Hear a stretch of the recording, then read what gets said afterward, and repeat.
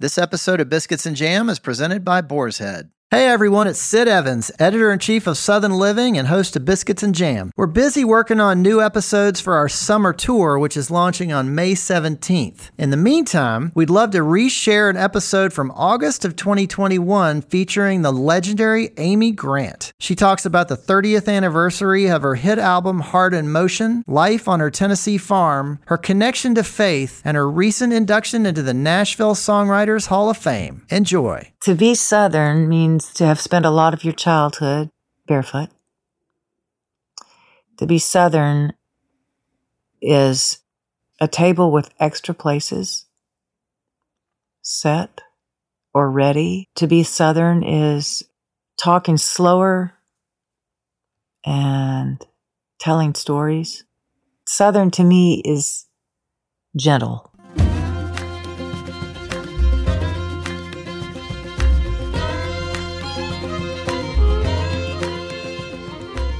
Welcome to Biscuits and Jam from Southern Living. I'm Sid Evans, editor-in-chief of Southern Living magazine. My guest this week is a Nashville legend who has found comfort over the years in connecting with others, whether through the church or through her kitchen. Food is such a part of Southern comfort. Sometimes when I've been on the road or out of town, I'll come home and just start cooking, like massive amounts of food. Just because to me it's grounding. And then sometimes I'll cook because I just have this feeling if you build it, they'll come. Having sold over 30 million albums worldwide, including the first Christian music album to ever go platinum, Amy Grant is one of the South's most beloved and influential talents. Growing up with a deep connection to the church and her faith, Grant released her first album in 1977, before she had even turned 18. This year, she celebrates the 30th anniversary of Heart in Motion, a record that took her from Christian music star to contemporary pop icon, and spawned massive hit singles like Baby Baby, Good For Me, Every Heartbeat, and That's What Love Is For. On this week's show, Amy discusses her faith and how it's influenced her career as well as life outside of the spotlight. I really think it's in the context of all of us that we see the greatest work of reconciliation, we see the greatest work of needs being met, that we see that, and all of that is spiritual work. And it's all very exciting. I mean, that's the frontier that never gets boring. And personally, I don't think you have to understand faith. I don't think you have to have the language of the church to have access to that. I think we are all so connected in so many ways. Plus, life on her Tennessee farm, how she and her husband Vince Gill have spent a lot of time together over the last year, and much more this week on Biscuits and Jam.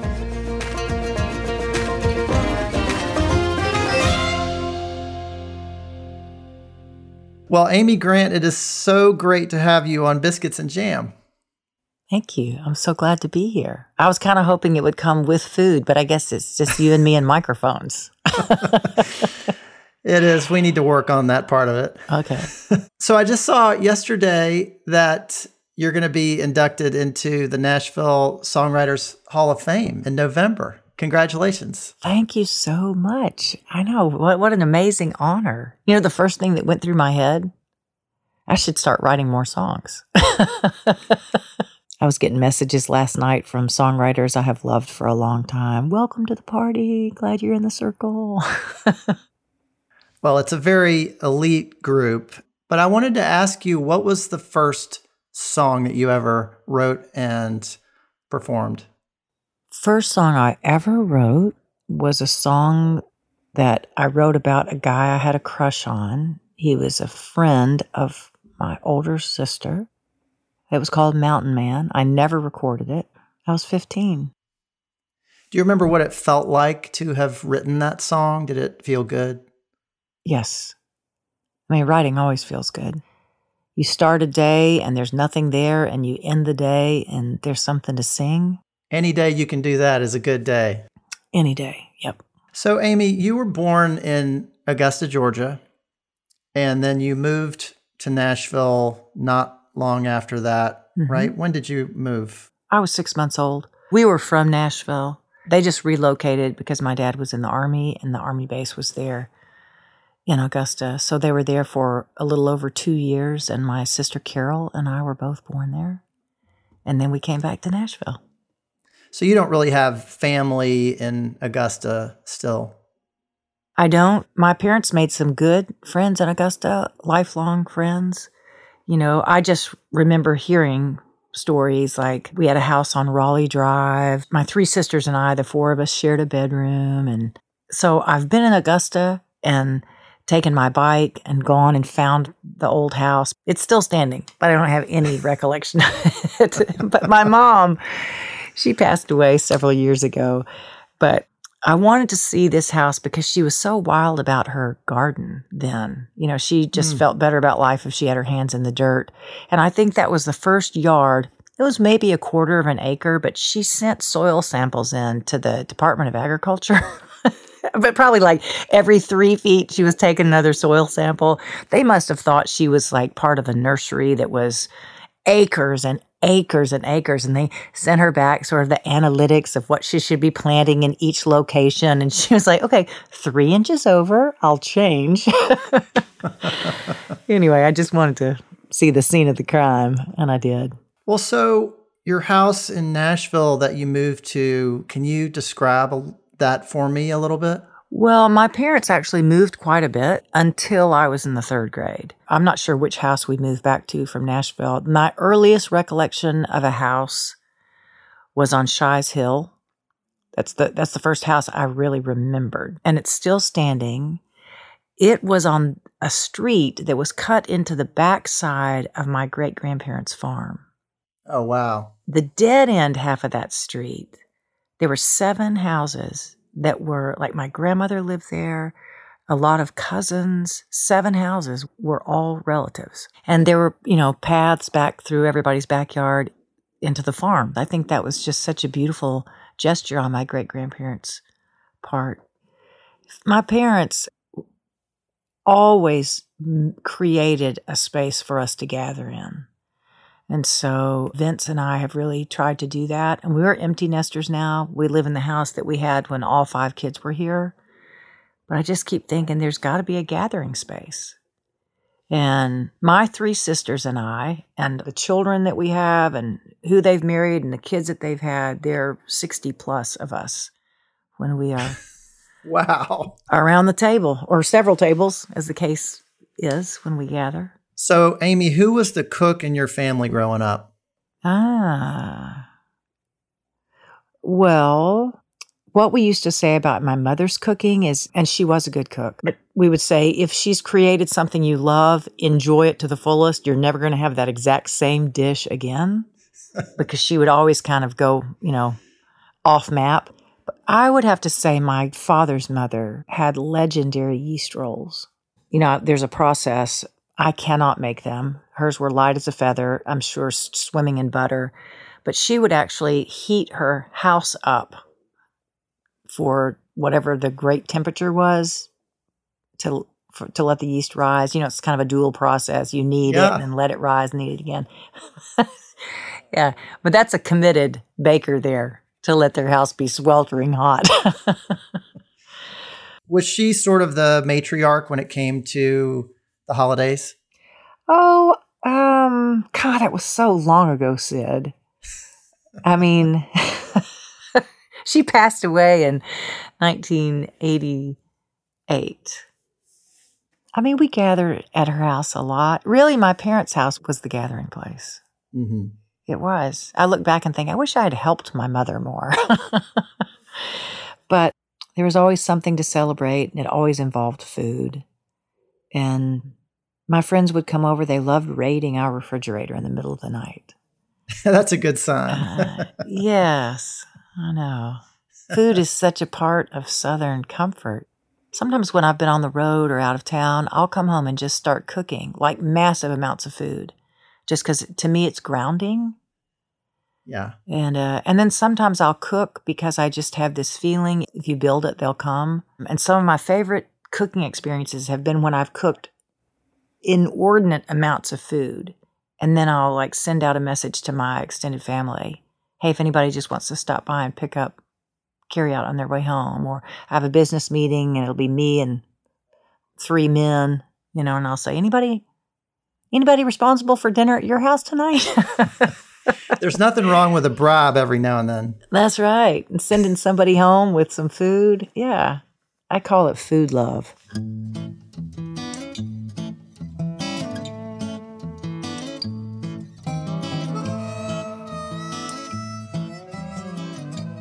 Well, Amy, the holidays are such an important part of your career, and it's gotten to the point where you can't celebrate Christmas in the South without Amy Grant.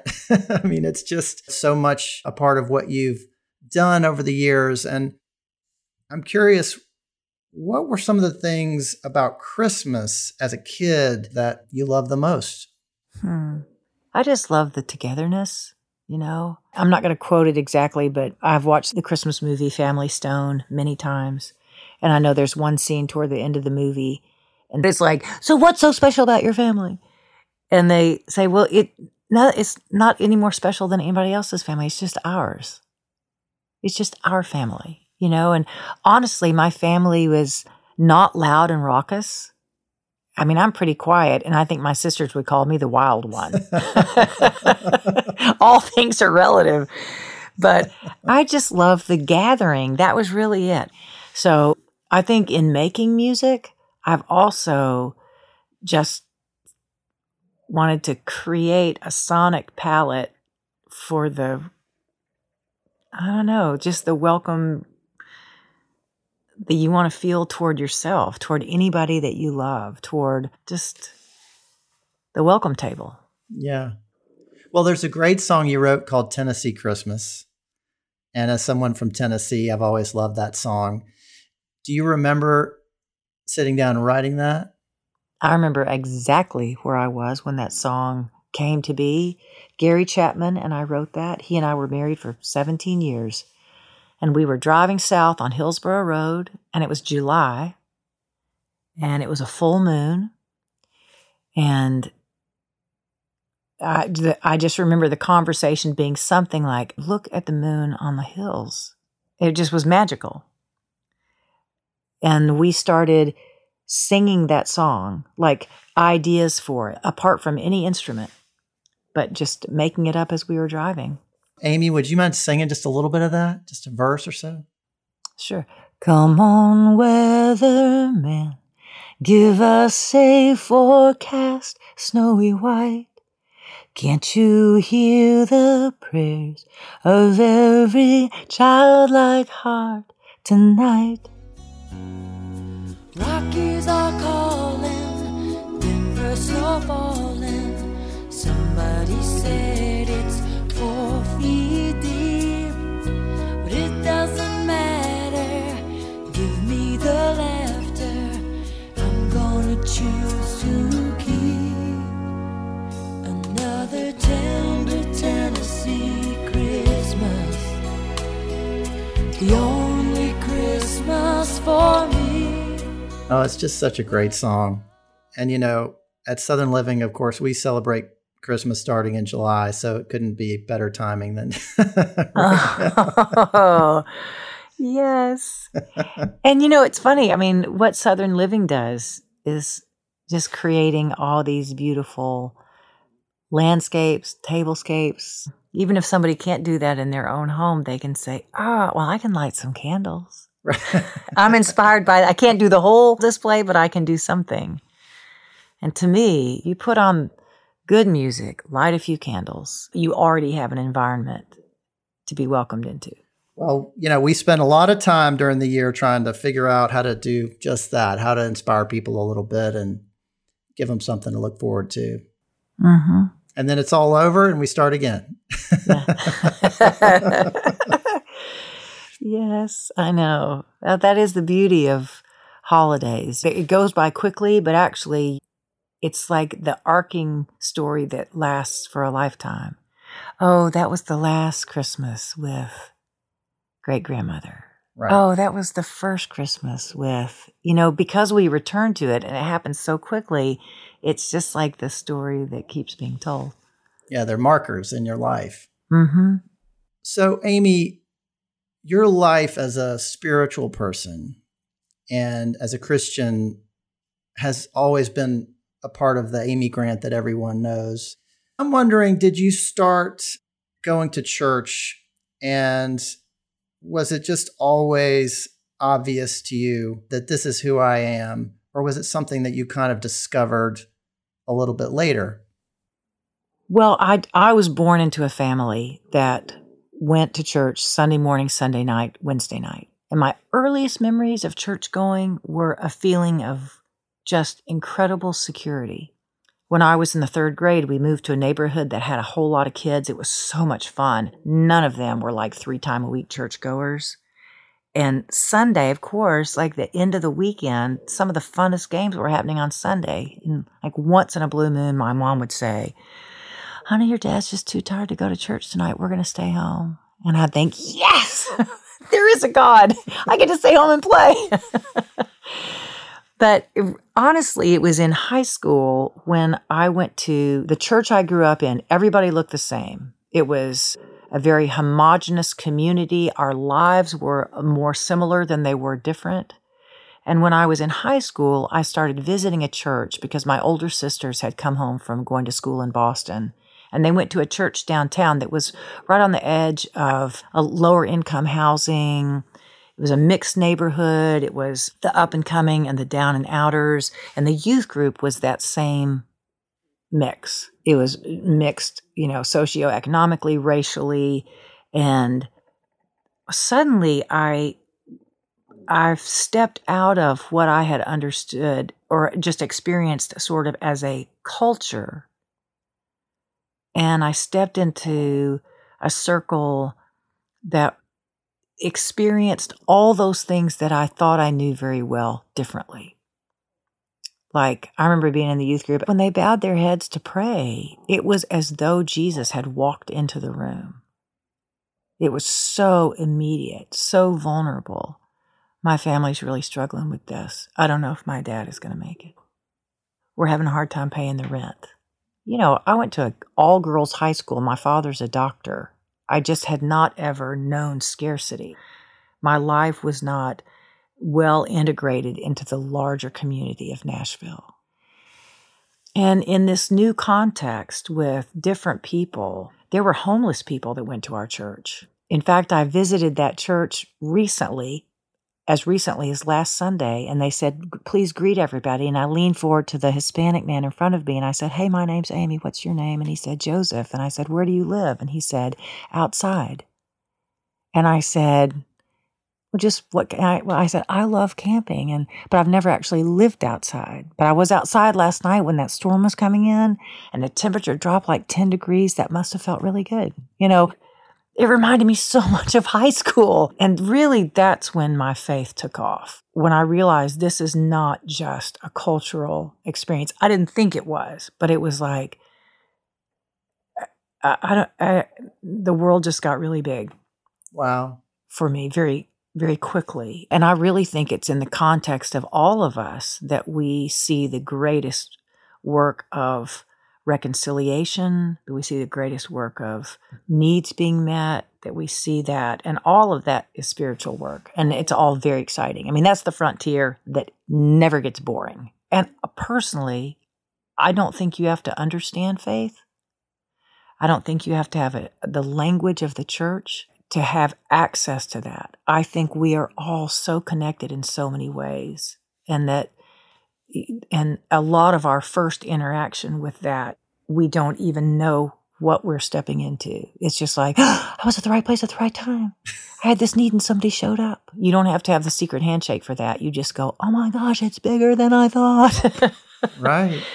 Yeah. And then inside of that, is the language of faith and God and the Bible and all of that, and some people want to take a deep dive, and some people live their whole life in a real childlike faith and never take a deep dive into all that. But I just think everybody's got equal access. In this world of mixed opportunity, there is equal access to the Spirit, and that's good.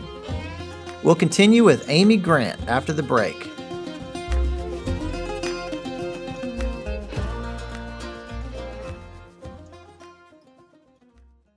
This episode of Biscuits and Jam from Southern Living is presented by Boar's Head. Introducing Sweet Bee's Honey Barbecue Glazed Chicken, a new classic flavor available only from Boar's Head that brings the celebrated traditions, signature flavors, and iconic taste of sweet honey barbecue to your local deli. Inspired by famous barbecue joints and the aficionados who know the reward is worth the wait, comes an authentic experience that can only be from Boar's Head. Made with premium ingredients, this slow-roasted chicken is delightfully sweet with notes of honey and perfectly balanced with savory hints of hickory smoke. Honey drizzled and barbecue sizzled. Ask for freshly sliced Sweet Bee's Honey Barbecue Chicken during your next visit to the deli counter. Boar's Head. Compromise elsewhere. Another day is here, and you're ready for it. What to wear? Check. Breakfast, lunch, and dinner? Check. Planning for what's next and how to save for it? That's where Bank of America can help. For your financial to-dos, Bank of America has experts ready to help get you closer to your goals. Get started at one of our local financial centers or 24/7 in our mobile banking app. Find a location near you at bankofamerica.com/talktous. What would you like the power to do? Mobile banking requires downloading the app and is only available for select devices. Message and data rates may apply. Bank of America N.A., member FDIC.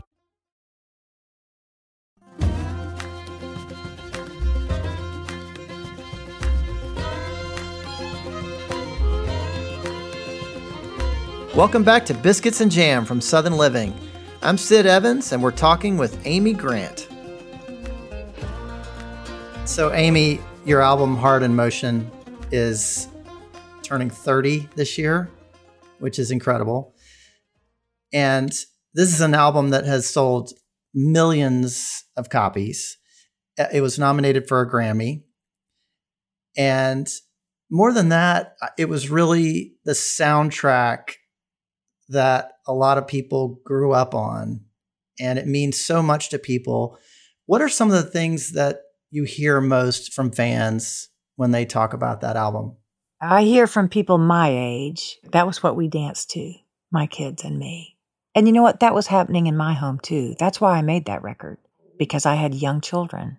I was pregnant with my second during the writing of a lot of it, and then she was born. I toured when she was 1, and by then my son was 3. But to me, it's just filled with youthful energy and innocence, and how faith helped navigate that journey. And anyway, so it's all on that record. As this anniversary has approached, have you spent any time going back and looking at some of those videos?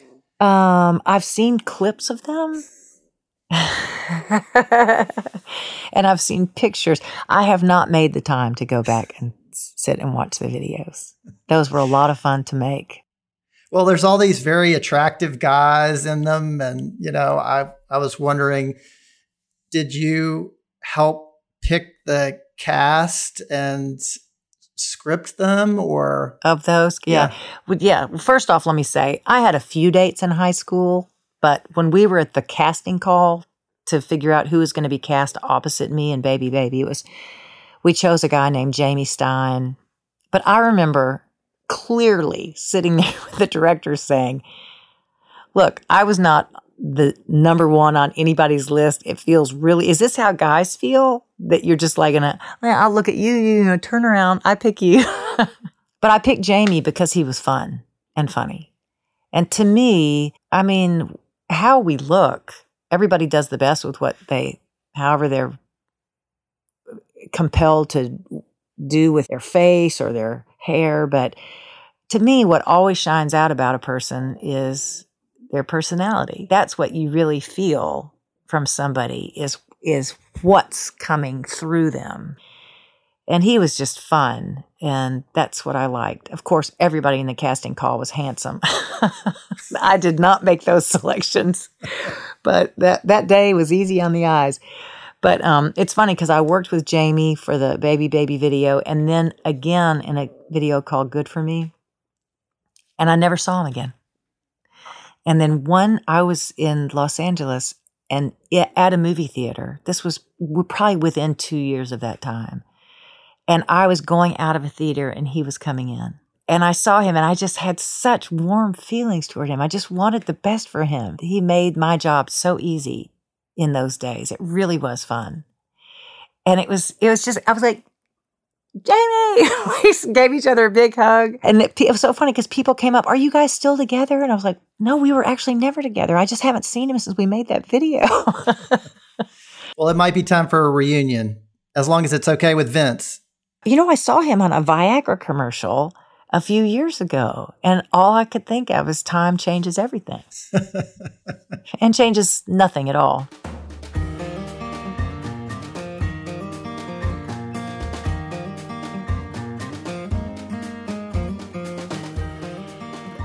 So there are so many great songs on this album, but I want to ask you about one called Ask Me, which is definitely not happy like the others, and which was a pretty gutsy song to put out there because it's about sexual abuse. Mm-hmm. What have you heard about this song over the years, and what does it mean to you now that you look back on it? Well, I remember writing that song.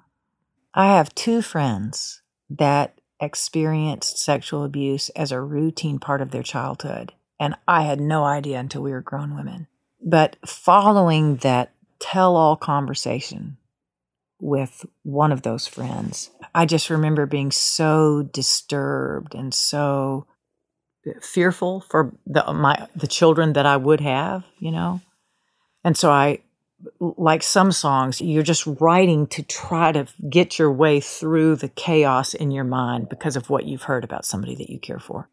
And that's how that song, I think I stayed in the basement of that farmhouse where we lived at the time for 2 days and just like trying to get through those ideas and pin them in a way that brought some kind of not closure to the situation, but just some response to the conversation I'd had with my friend. And when I played her the song, she said, how could you have possibly known what that felt like? And I said, all I did was tell you back the story you told me. The most powerful experience I ever had happened night after night. And it would be when I would sing, especially when that record first came out.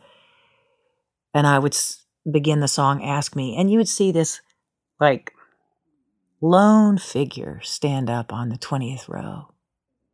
And then somewhere else, another person would stand. And I just felt like that song just gave a way for somebody who had experienced the unthinkable to be seen and for them to acknowledge too, hey, this is my story. And that happened many nights. And probably of all the songs on the record, that experience of people standing alone was probably the most powerful thing for me that came out of that whole record.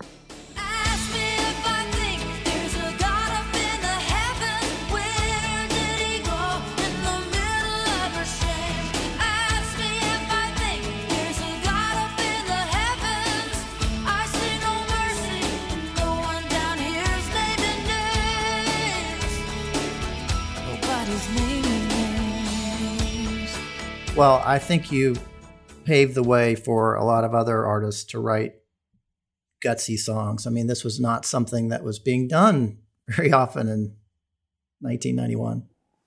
Well, music can go places that nothing else can. You know, it kind of seeps in the cracks and finds us and makes us feel not alone. So, well, I want to ask you about a happy place of yours, and that is your farm. You have posted a lot about your farm. It's a very important part of your life. You often share videos from there, and you run a summer camp there, which you're probably just wrapping up. What are some of the day-to-day things that you love most about the farm? Full immersion into nature, I feel like is the best therapy, period. It's good soul food. It is a great reminder that every tree is different. Every creature is different. We as people are all different and unique. And I don't know, just something about being out under an open sky and in a primitive setting, you feel like a kid again. Being out in nature is peaceful and also always a little bit, what was that? What's that crawling on my leg? There's a snake. It's full of wonder. I would have never been able to buy that farm had I not made records that people bought or sold concert tickets that a lot of people purchased, And that really has been the lasting gift of all that hard work, is now I've got a place that I can share with other people. We just hosted this spring our first 2-night camp out for 12 women who live at the Nashville Rescue Mission, who are recently homeless and in kind of a life reboot program. And I cooked for them one night, and my youngest daughter and a friend of hers did music for them, and we had songwriters come, and we all have so much more in common than we have different. And it was just so great to hear their stories. It's a good place to be curious about life, about nature, about each other. So you've probably spent a lot more time with Vince in the last year than you have in a long time. That's true. Have you learned anything about him as a cook? No, he doesn't cook. I've even said, can I just show you how to just chicken breast in a cast iron skillet? And he went, nope. And I do enjoy cooking. And he feels so strongly about breakfast. Breakfast at his favorite breakfast restaurant. He told me about that when we talked. Yeah, yes. I know. It's so funny. We were talking about this last night, and he just said, I don't want to create more work for you in the kitchen. And he said, part of that is I don't want to create any work for myself. And so for somebody that loves to cook and loves to eat, we're not doing a lot in the kitchen these days. That's okay. Well, for a couple that had an awful lot of tour dates, last year must have been a little bit of a gift to get to spend so much time together. It really was. Yep. It was a gift in two ways. When you pack your bag to go to work and you're always having to get on a bus and leave, even if you love it, like a part of you sort of fantasizes about not having to do it. Wouldn't it be great if I could? But then when it's actually taken away and you can't do it, then everything you love about what music does inside of you and with other people and all that. So I know going back on the road, he and I, both of us just feel incredibly grateful that we get to go to work. It's like, yeah, that's only good news. So last year was the first year in a long time that you didn't do a run of Christmas shows at the Ryman. Mm-hmm. Right. What are you most excited about when you look ahead to Christmas 2021? I just love the tradition continuing. We've done those shows most years since 1993. And in that time, generations have passed on and been born. And so many families come, and it's grandparents, parents, children, and just to watch that shift over all these years. It's almost 30 years. Vince and I just sort of created the gathering, but we've had a lot of special guests over the years, and mostly people just want a beautiful setting to be together and to enjoy the familiar songs. And they want to laugh, and they want to be moved, and they want to be reminded, they want to feel hopeful. And I go, that's the job? Pick me. Yeah, that's a fun time of year for us. Well, Amy, I just have one more question for you. What does it mean to you to be Southern? To be Southern means to have spent a lot of your childhood barefoot. To be Southern is a table with extra places set or ready. To be Southern is talking slower and telling stories. Southern to me is gentle. I'm sure there are a lot of other lists that could come from a lot of other places that might include less glowing words. Yeah, but for me, Southern, immediately I'm going, a thin sheen of perspiration on every forehead. Take off your coat.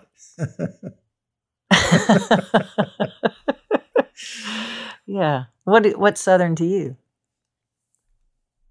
Boy, that's a great question, and I'm glad I haven't had to answer it. Yeah.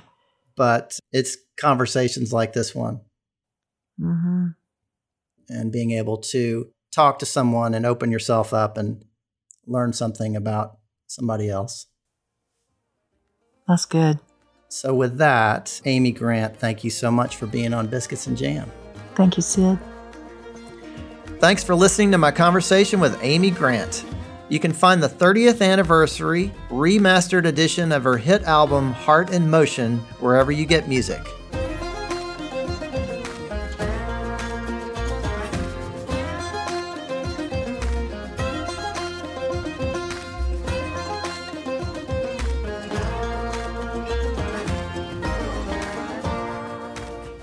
Southern Living is based in Birmingham, Alabama, and this podcast was produced and edited in Nashville, Tennessee.